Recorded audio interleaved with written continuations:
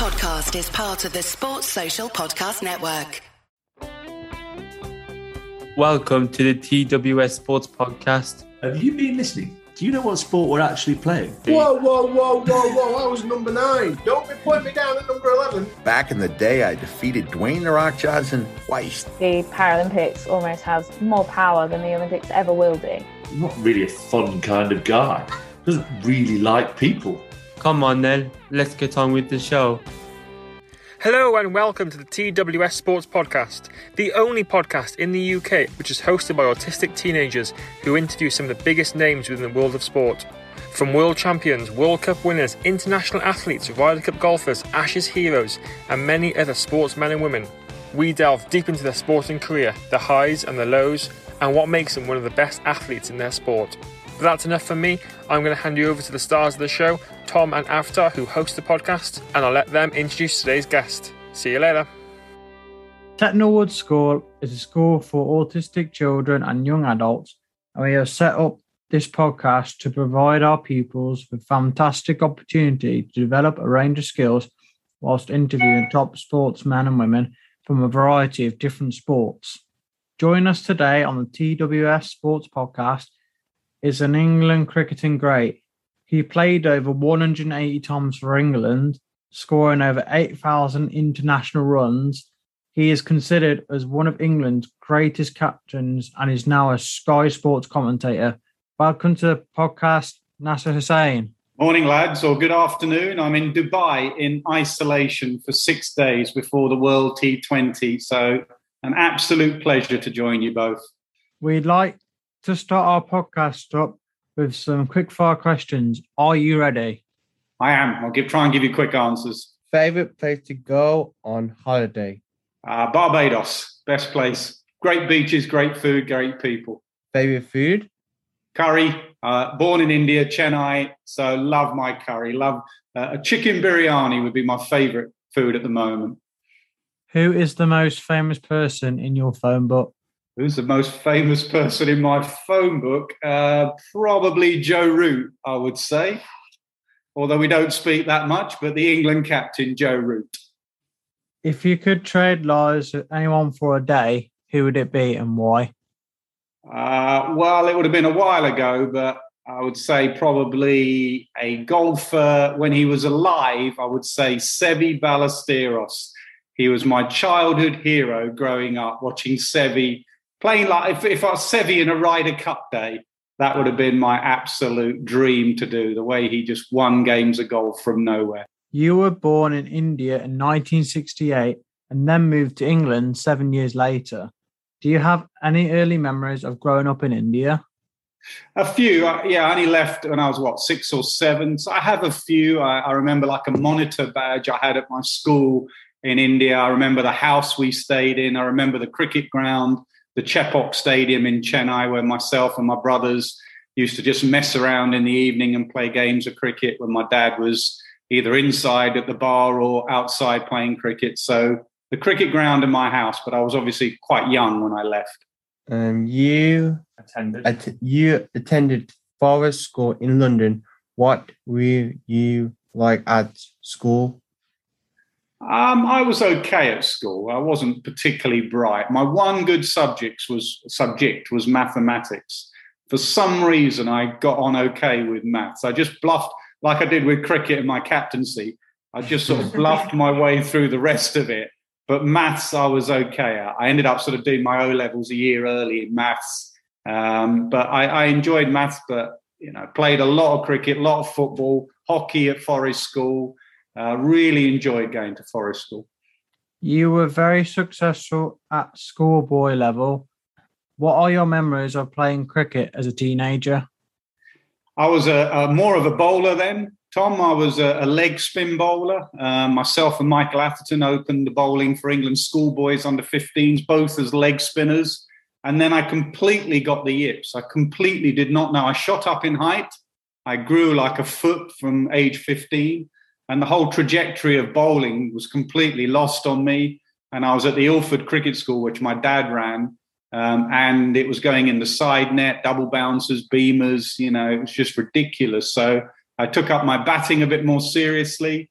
And eventually my batting came through and I got a contract with Essex as a batsman. But, it was a good... most of my time was either at Forest School or down the cricket school in Ilford playing cricket.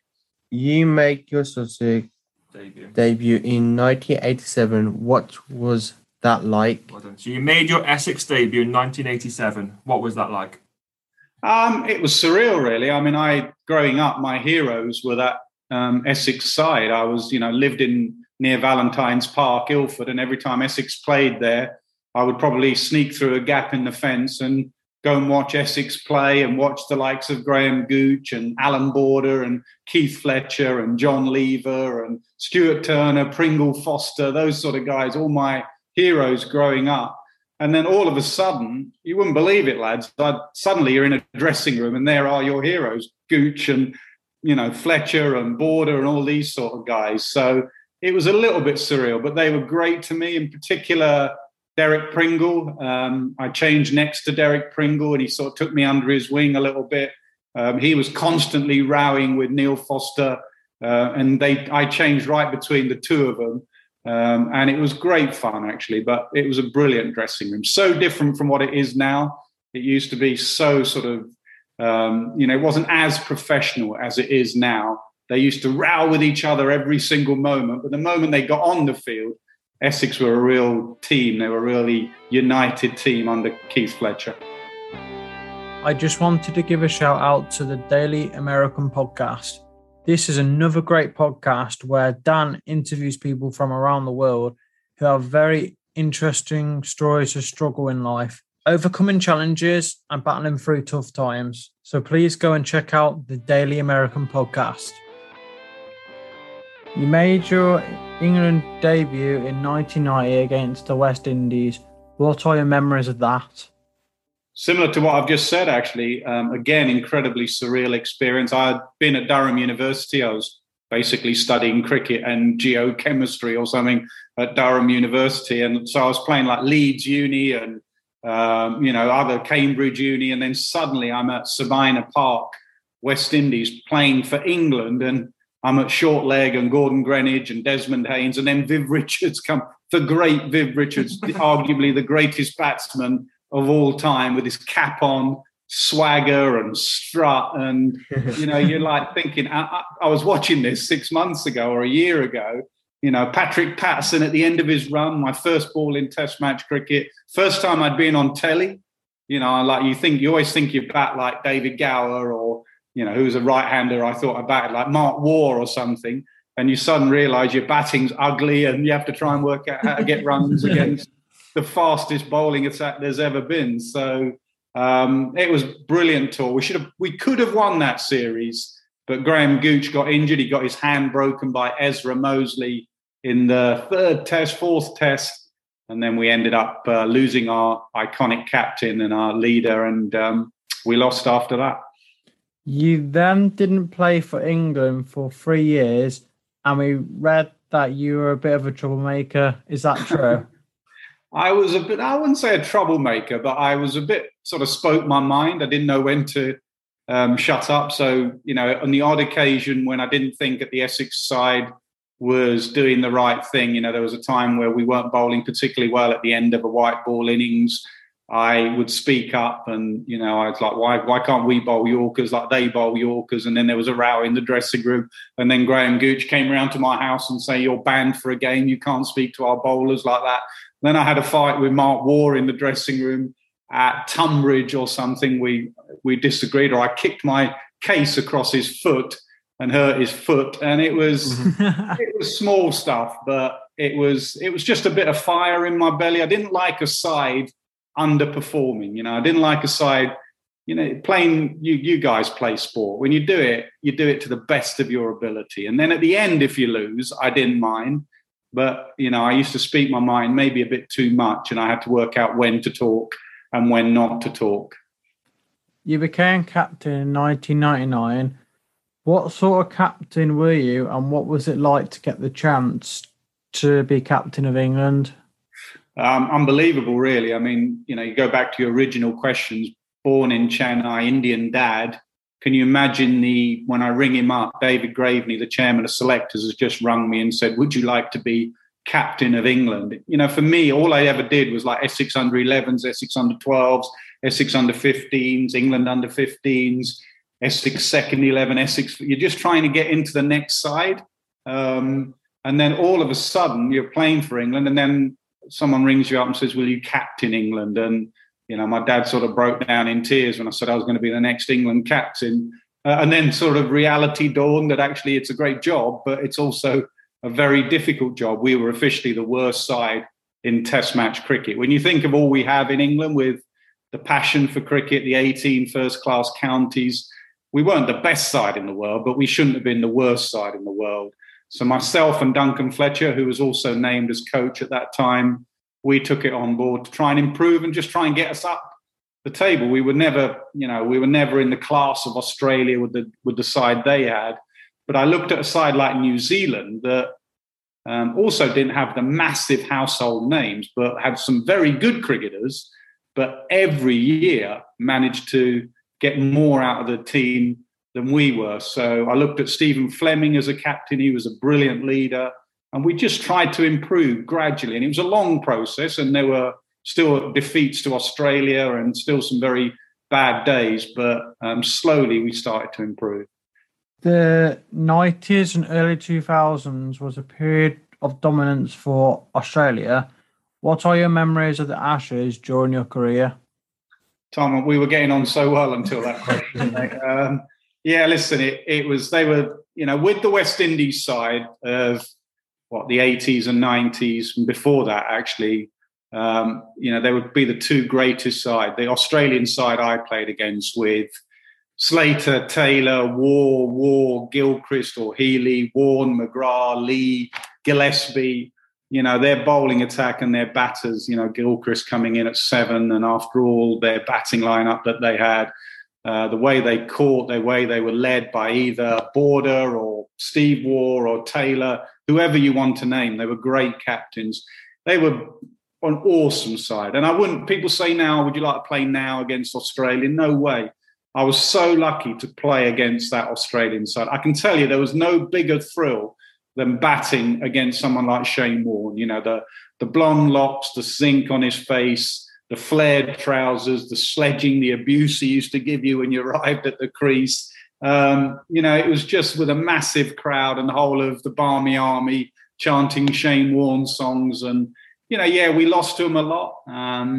We lost a lot away from home. I think I lost the Ashes in 11 days against them lads. We were, and Ashes is supposed to go on 25 days. I managed to lose it as a captain in 11 days. So there were some real dark moments, but as I say, I was absolutely thrilled to play against that Australian side. They were an awesome side. Who was the best bowler you ever faced and why? Well, I've half answered it there after Shane Warne. Shane Warne was just, for me, and this is a massive statement, Shane Warne is the greatest bowler that's ever played the game. Now, Murali, the great Sri Lankan off-spinner, might debate that, but for me, Shane was the greatest to play the game. He was just, reinvented leg spin bowling. It was a dying art before Warne. The ball he bowled to Gatting at Old Trafford, the ball of the century, where Gatting just even walking off could not work out how that ball had got past his defences. And that was the thing when you played against Shane. You just could not work out how the certain deliveries he bowled. The one I really struggled with, the one that I just could not work out, was Courtney Walsh. He was all sort of arms and legs, and he would lean away and the ball would look like it was coming into me. And I would think, right, it's coming in, but it's going to leave you at the last second. And even though you knew it was going to leave you, you would still follow the ball and edge it through to the slip corner or the keeper. And he always used to look at me and shake his head and go, how have you ever played for England? I get you out. You're my bunny every single time. I get you out every single time. So I really struggled with Courtney Walsh and the sort of angles he created as a bowler. You had a difficult decision to make in the 2003 World Cup regarding a match against Zimbabwe. What can you tell us? Can you tell us what happened, please? Yeah, Tom, it was a difficult one. I mean, the way that the country was going with Zimbabwe, I'd watched various bits of footage and documentaries. There was a good one on Channel 4. I'd spoken to Michael Atherton, a close friend of mine, who just said, look, be careful. We were in the Ashes in Australia just before. Be careful. This is going to rear its head in the World Cup. And it did. And, I just did not I just didn't feel it was right to go and play a game of cricket. As an England player, it was different for other countries. It was a unique situation for England with Zimbabwe. And I just didn't think the political situation and what was happening in Zimbabwe at the time was the right time to go and play a World Cup game. We then got death threats from sons and daughters of Zimbabwe if you ever step foot in Zimbabwe. And that, obviously, the players then got very worried about themselves and their families. And then it became a very difficult decision. I spoke to Henry Alonga and Andy Flower, who made that gesture, that great gesture when they played. They put black armbands on their sleeves. The death of cricket and the death of the country in Zimbabwe, they wore black armbands. And it was a great gesture. We thought about that, whether we should go down that road. But who were we to go into someone else's country and start making political statements? So it was a difficult time. I probably didn't feel I got the support from either definitely not from the ICC at the time, and probably not from the ECB. In the end, we fudged it. We went and said we didn't go because of safety reasons, security reasons, when actually I never really wanted to go because I didn't want to be viewed historically as a captain that led his side to Zimbabwe. It was a difficult time, but lads, you've got to realise when you're captain of your country, these difficult decisions come up. It's a great job, but it's also a job. You're an ambassador for your country. And sometimes it's not just about the game, it's about off-field stuff as well. And this was one of those occasions. During your time as captain, Nasser, was that the most difficult decision, would you say? Or was there one that was more difficult? Yeah, I would say so, because obviously it's not a cricketing decision where, the Brisbane toss or whatever, or field settings or picking picking players. I'd say the most difficult thing is obviously leaving out a player. And leaving out a player when you're probably not going to pick them again. So people who had done very well for you and carried you and, sometimes saved your job, when you're having to tap them on the shoulder and say, look, we're going in a different direction. That was difficult. But cricketing decisions are just gut feel, and you go with your gut feel. And if you get it wrong, you get it wrong. But when it comes to a political decision like Zimbabwe, then you're not, I'm a boy who was brought up in Chennai and played cricket at the Ilford Cricket School. And here I am being offered meetings with Nelson Mandela. And, it was way above my head, but I just had a gut feel I needed to do the right thing at that time. So it was a difficult decision. But as I say, the England cricket captaincy is an odd one. It's a cricketing job, but you're an ambassador for your country as well. You stopped being captain of both the Test side and one day in 2003. Why did you make that decision? I was done, Tom. Mentally, I'd done the job 4.5 years. In those days, we lost more games than we won. I lived and breathed sort of being captain. It was the best job in the world, and I threw every single hour, day into trying to become a better captain and making us a better team. And by the end, whether it be the Zimbabwe thing and losing another World Cup, losing another Ashes, I turned up to Edgbaston. Michael Vaughan had taken over the white ball side, and you could just see that spark and energy in that side, a younger side, no fear of failure. They didn't need me shouting at them anymore like I had done for 4 years. If anything, they needed someone to say, right, you've changed the culture now. Go out and express yourselves. And that's what Vaughan did. Vaughan was described as a iron fist in a velvet glove. And the way he handled them, the way he let them go out and express themselves against Australia in 2005 when they won that magnificent Ashes series, they couldn't have done that with me in charge. There was too much mental baggage and scarring. They needed Vaughan to take them on. So I think it was the right decision for me, and definitely the right decision for the team. You had a terrible record of losing the toss as captain. Cheers, Tom. Maybe that was a reason you stopped being captain. Yeah, I'd like to give that as an excuse to you, mate, but it was unbelievable. I don't know if you've got the stats. Benedict often tells me the stats, but I lost like 15 in a row or something. I don't know what it is. I mean, recently Virat Kohli nearly went past it, or has gone past it. I mean, you imagine tossing a coin in your room now and losing 15 in a row, or whatever it could be. So I'd love to. And when I won the toss in Brisbane, I did the wrong thing and put Australia in, and they got 400 for 2. So myself and tossing a coin wasn't a great thing, to be honest. So thanks for bringing that up, mate. You must have seen lots of pranks and jokes during your time as an England player. Who was the best at playing pranks, and what was the best prank? Some backfired. I think once, I wasn't in the dressing room, but I think Robert Croft once cut the socks in Glamorgan. They were at Glamorgan together, and he cut the socks of holes in Duncan Fletcher's socks. So at the end of the day, when Fletcher went to put his sock on, his foot went straight through, and he sort of brought his sock up towards his shins or whatever, which didn't go down too well with Duncan at the time. We didn't have too many. I mean, the great characters in our dressing room were like Gough and Tufnell. You know, Gough, I think once at Hobart when he turned up as Santa, he turned up with a load of presents and stuff, and it didn't go down too well with our bowling attack because Australia A had smashed us for like 400 for 3 in a day or whatever. So Gough was a great character. Tufnell was a great character. He was just so old school. He just knew how to bowl left arm spin, nothing else. He wasn't interested in fielding, batting, training. You know, once Graham Gooch said to him in the nets, come on, Tuffers, we're going for a 3-mile run. And Tuffers just turned to him and said, if you can find a batter that hits the ball 3 miles, then I'll come on a run with you. But until then, I'm going back to my room for a cup of tea and a biscuit. So we had some good characters back then. Tufnell and Gough, I would say, were right at the top of the list.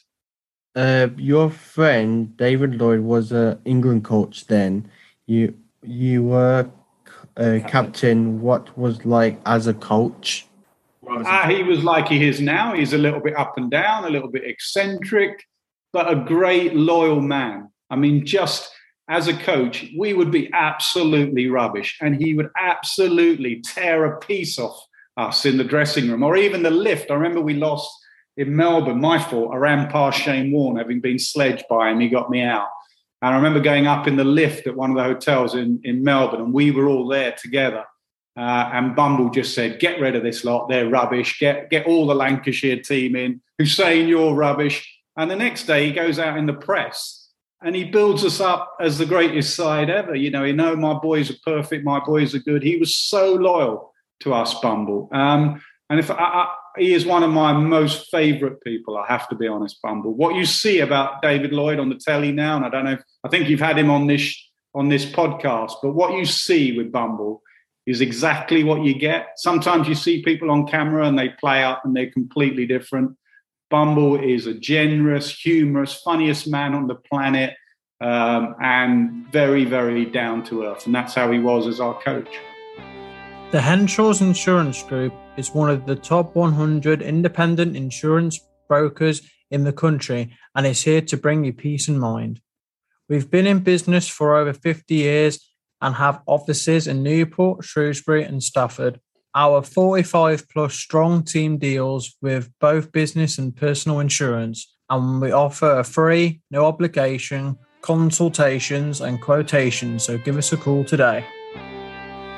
I just want to come and ask a quick question, Nass. So going back to your England captaincy and looking at other sports, so take football for example, from a fan's point of view, it would be Gareth Southgate who picks the team, is in charge of the team. Rugby is the coach. Cricket, it seems more, it's you, it's Michael Vaughan, it's Joe Root. Is the captain more involved in the picking of the team rather than the manager, or is it both together? How does it work?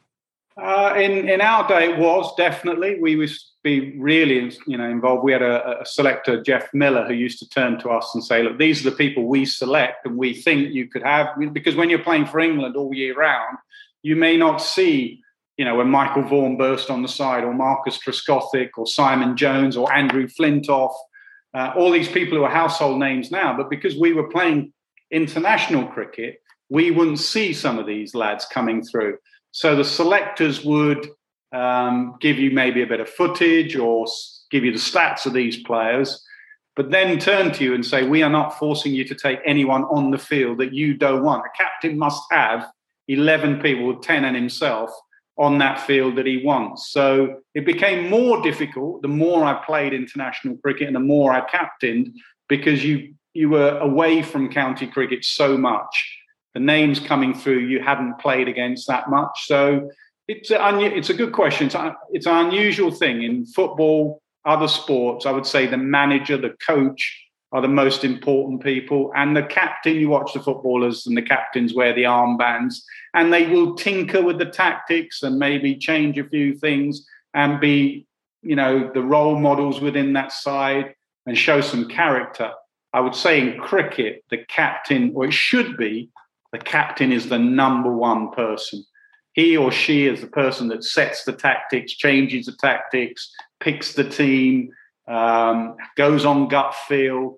So I think it's a much more important role in cricket. And that's why you can see the changes. So look at Owen Morgan and what he's done to our white ball side. Before Morgan, we were the laughing stock of white ball cricket. Morgan comes in and we ended up winning a World Cup. And we've got a very good chance in this World Cup coming up. As soon as you retired, you became a commentator for Sky Sports. How did that come about and do you enjoy it? I literally retired last day at Lord's. Tom, I got lucky enough to get 100 against New Zealand. We won the game. I turned to Duncan Fletcher the night before and said, look, I think I'm retiring tomorrow, hoping that my ex-coach would say, no, Nasser, stay, we need you. He just turned to me and said, yeah, I think you're retiring tomorrow as well. You're done. Thanks, coach.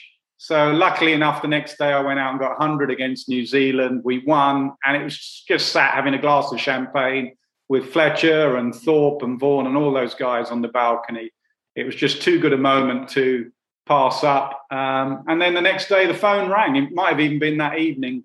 A person called Barney Francis, who was the head of Sky Cricket, and he just said, look, we'd like you to come to Sky, and I don't know if you want to carry on playing or not, but if you're retiring completely from the game, we'd like to offer you a job in the cricket department. And I'd seen Bumble and how good he was, and Athers. Mike Atherton was such a close friend. David Gower was a hero of mine growing up. Sir Ian Botham, or Ian Botham then, England's greatest ever cricketer. Michael Holding, one of the great men in world cricket, on and off the field. It was just too good an opportunity to pass up, really. I was done with cricket.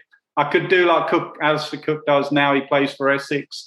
But, once you're done, you should move on and leave it to the next generation, really. And when a job's there of the magnitude of Sky Cricket, I don't think you turn that down, personally.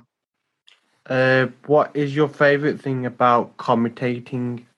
Good question, Aftar. I would say being in part of a team. I'd say before, the hardest thing when you'd retire from cricket, professional cricket or professional sport, you go from day in, day out. You do. You spend more time with your team than you do with your family. And then suddenly that team is not there. So I still feel part of a team, whether it be the directors, the producers, the on-screen talent, as they call it. I hate that word. The on-screen, how can you call Bumble talent? Bumble, me, Ath, Shane, Warne, before that, Botham and Gower, Michael Holding, we had Isha last couple of years ago. We've had Ebony since then. I've forgotten more. Rob Key, what a dream to work with the legendary Rob Key. Get him on your podcast, please. So it's a great team. Some of the producers and directors and some of the guys and girls down in the truck, we come up with these third men ideas, those tactics and all analysis. And actually, most of the time, it's someone in the truck pressing a button going, do you know what? Have you seen this, Nas? And then you use it. And you never mention the guys in the trucks at all. You just make out that you came out with that idea. So they're a great team to work for. The Henshaw's Insurance Group is one of the top 100 independent insurance brokers in the country and is here to bring you peace of mind. We've been in business for over 50 years and have offices in Newport, Shrewsbury and Stafford. Our 45 plus strong team deals with both business and personal insurance, and we offer a free, no obligation consultations and quotations, so give us a call today. We spoke to Bumble a few weeks ago and we asked him some quick-fire questions about his Sky Sports colleagues. Can we ask you the same questions, please? Was he rude about me, Tom, or not? Not from what I remember, no. Who would you take on a night out? Who would I take on a night out? Not Shane Warne. I would take David Lloyd.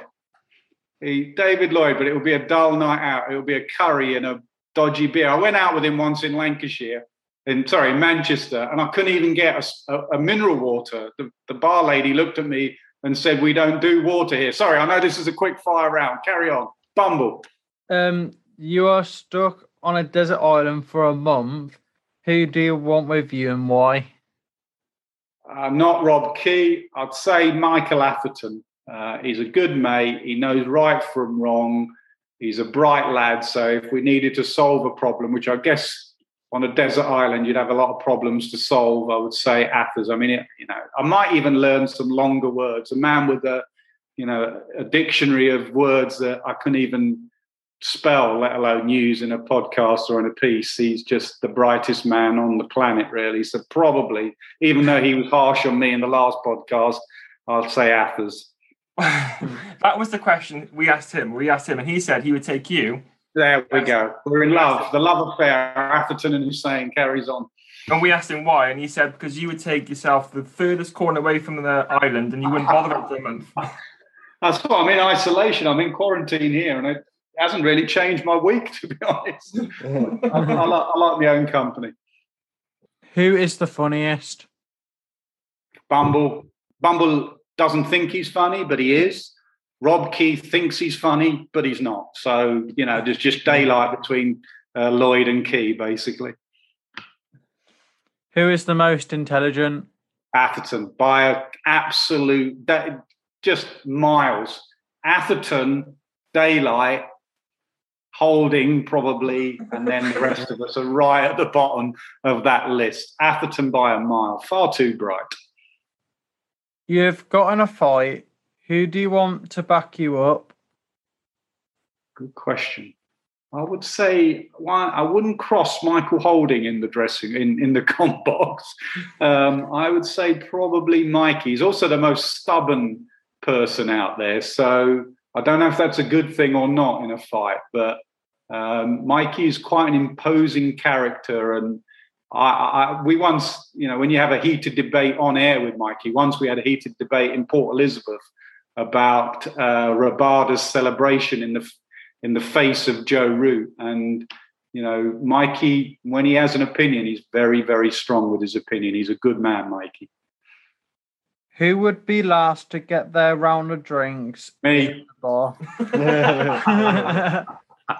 Me, as everyone. That's just a lie. It's only because I don't carry cash, really. So, although I could use contactless, I guess, nowadays, trying to work out an excuse here.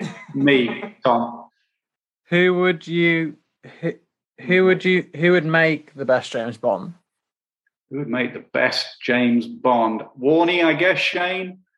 Shane has got all his gear, and Shane. I didn't know this about Shane. I only found this out in the 100. Shane is absolute. People who go around his house and everything. Now I now see it in the commentary box, in the green room, as we call it, the area we go when we're not commentating. He is absolutely spotless and meticulous. If you leave a cup of coffee or something just sitting around, Shane will tidy it up before you've even moved. And people say you go around his house and is absolutely spotless. So Shane would be that sort of well-dressed, smart sort of James Bond, yeah. There are 4 different types of cricket. Test match, 1 day, 2020, and the 100. Which of them is your favourite and why? Test match cricket, simply because just lives so long in your memory, and you know once you've played it how difficult a week it is, and it is a week. You turn up 2 days before and you prep and you train, and it is, you can get a naught on the first morning, so you're on a pair for like 3 days, and then you see Australia or South Africa or someone go and smash it, and you know in the back of your mind you got to go out second time round. It's just such a mentally, for a bowler physically, for a batter and a captain, mentally draining week. It really is, but it gives you the greatest of pleasures. You know, if I look back on my career, most of my highlights and lowlights revolve around Test match cricket. I always describe it as your main course, and your puddings are your 2020 and your 100, and they're great fun and you enjoy it and you love it, but don't have too much pudding. Your main course should still be Test match cricket. Absolutely love Test match cricket. What are you Ashes predicted? Right, so what are your Ashes predictions? I would say, well, unfortunately, history is a fairly good indicator of the future. The last 10 Test matches in Australia, England have lost 9 and drawn the other. But I would say that this Australia side are a little bit more vulnerable. They have a captain who's vulnerable, a coach. There's been a lot of talk about Justin Langer and the pressure on him. Their bowling attack is very, very good. And, batting, they have Labuschagne and Steve Smith. They could do with Warner finding some form, but you'd say Australia are favourites. But if someone can help Joe Root get some runs, if it can't just be Root with the batting, Milan or Pope or whoever they pick, they need to get more runs than just Joe Root. They're a little bit too reliant. I like the 3 they picked at the end of the summer in Burns, Hamid and Milan. But, in Australia, they will be tested. So history tells you Australia, but, I wish the lads well. They're going. It's a great series, the Ashes. We've got a few questions, Nas, from a few listeners who've got in touch with us. So I just want to ask 2 questions from our listeners. The first one is, do you think England's unwillingness to hand Parkinson a test cap is justified, or is it more to do with the fact that England has a tendency to select bowlers keeping an eye on their batting ability? Yeah, I think the last part, with the absence of Ben Stokes, and who knows when Ben, there's been some good signs. He sent out some tweets of him holding a bat and hitting some balls in the net. So fingers crossed that Ben Stokes returns, and maybe, hopefully, you never know when he's ready, the end of the Ashes or whatever. But without Ben Stokes, that balance of that side is a nightmare. They can't get in 2 spinners. They may even not be able to get in 1 spinner without really weakening their batting. So it's the balance of the side in absence of Stokes that's done some of these spinners no favours at all. So Parkinson, when we've seen him this summer, has bowled beautifully. Now, make no mistake, he's no Shane Warne yet, even though Shane said pick him earlier in the summer. But the problem, what they need is, Moeen Ali's gone, retired, a bowler who can bat. In Leach, they have a bowler who can bat a bit. He got Test 90, didn't he? A night watchman at Lords.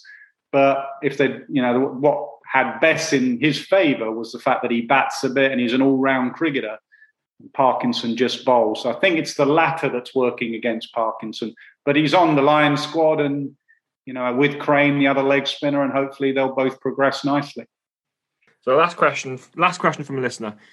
So around the world, countries use different types of cricket balls. The question is, do you think a single manufactured ball should be used in Test cricket across the world? And if so, which one?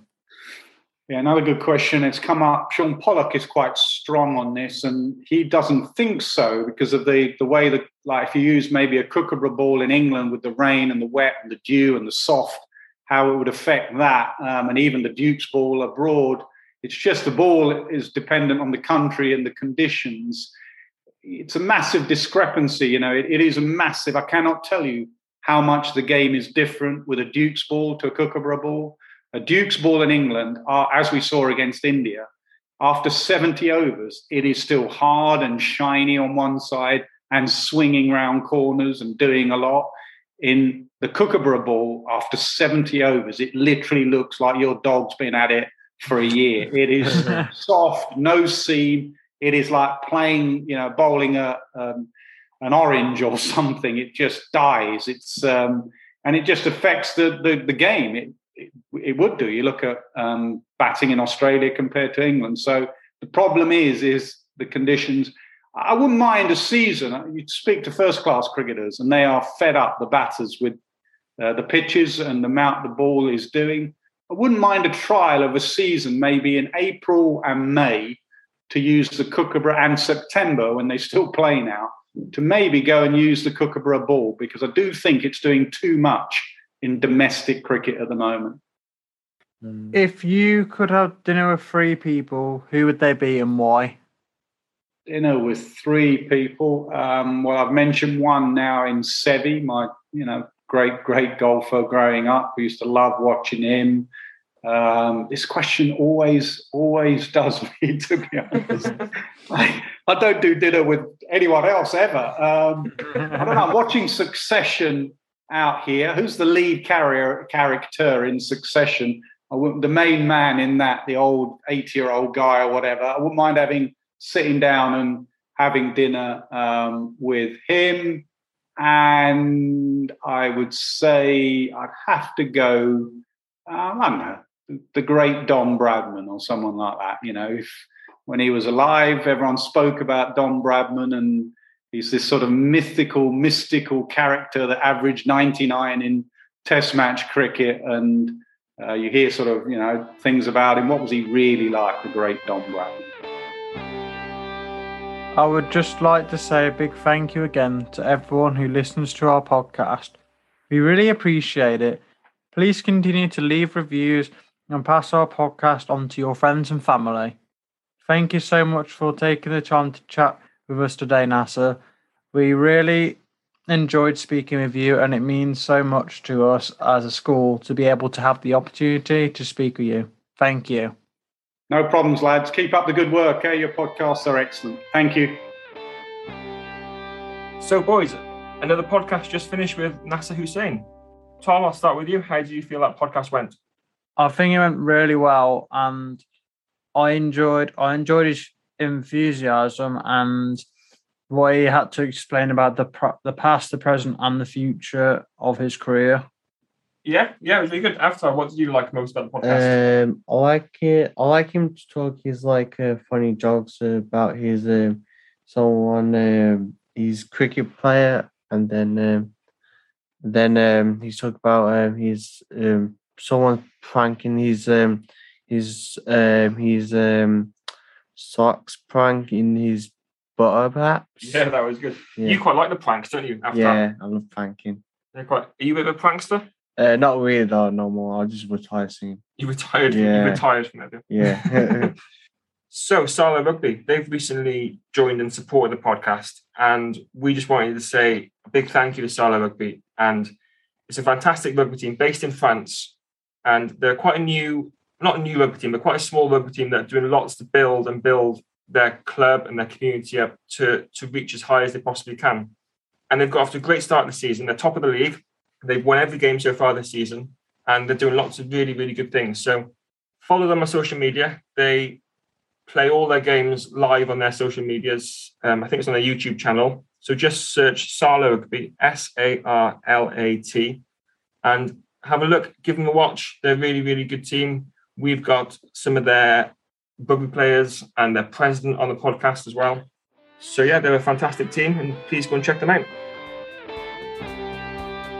The TWS Sports Podcast combines autism and sport. This unique podcast is hosted by children with autism, and each week they interview famous sportsmen and women from around the world. The TWS Sports Podcast takes you deep into the sports star's career, their highs and lows, what happens away from the field of play, and so much more. This podcast is available on Apple Podcasts, Spotify, and all other podcast apps.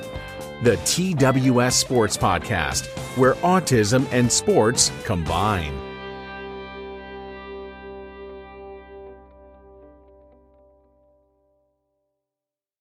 Sports Social Podcast Network.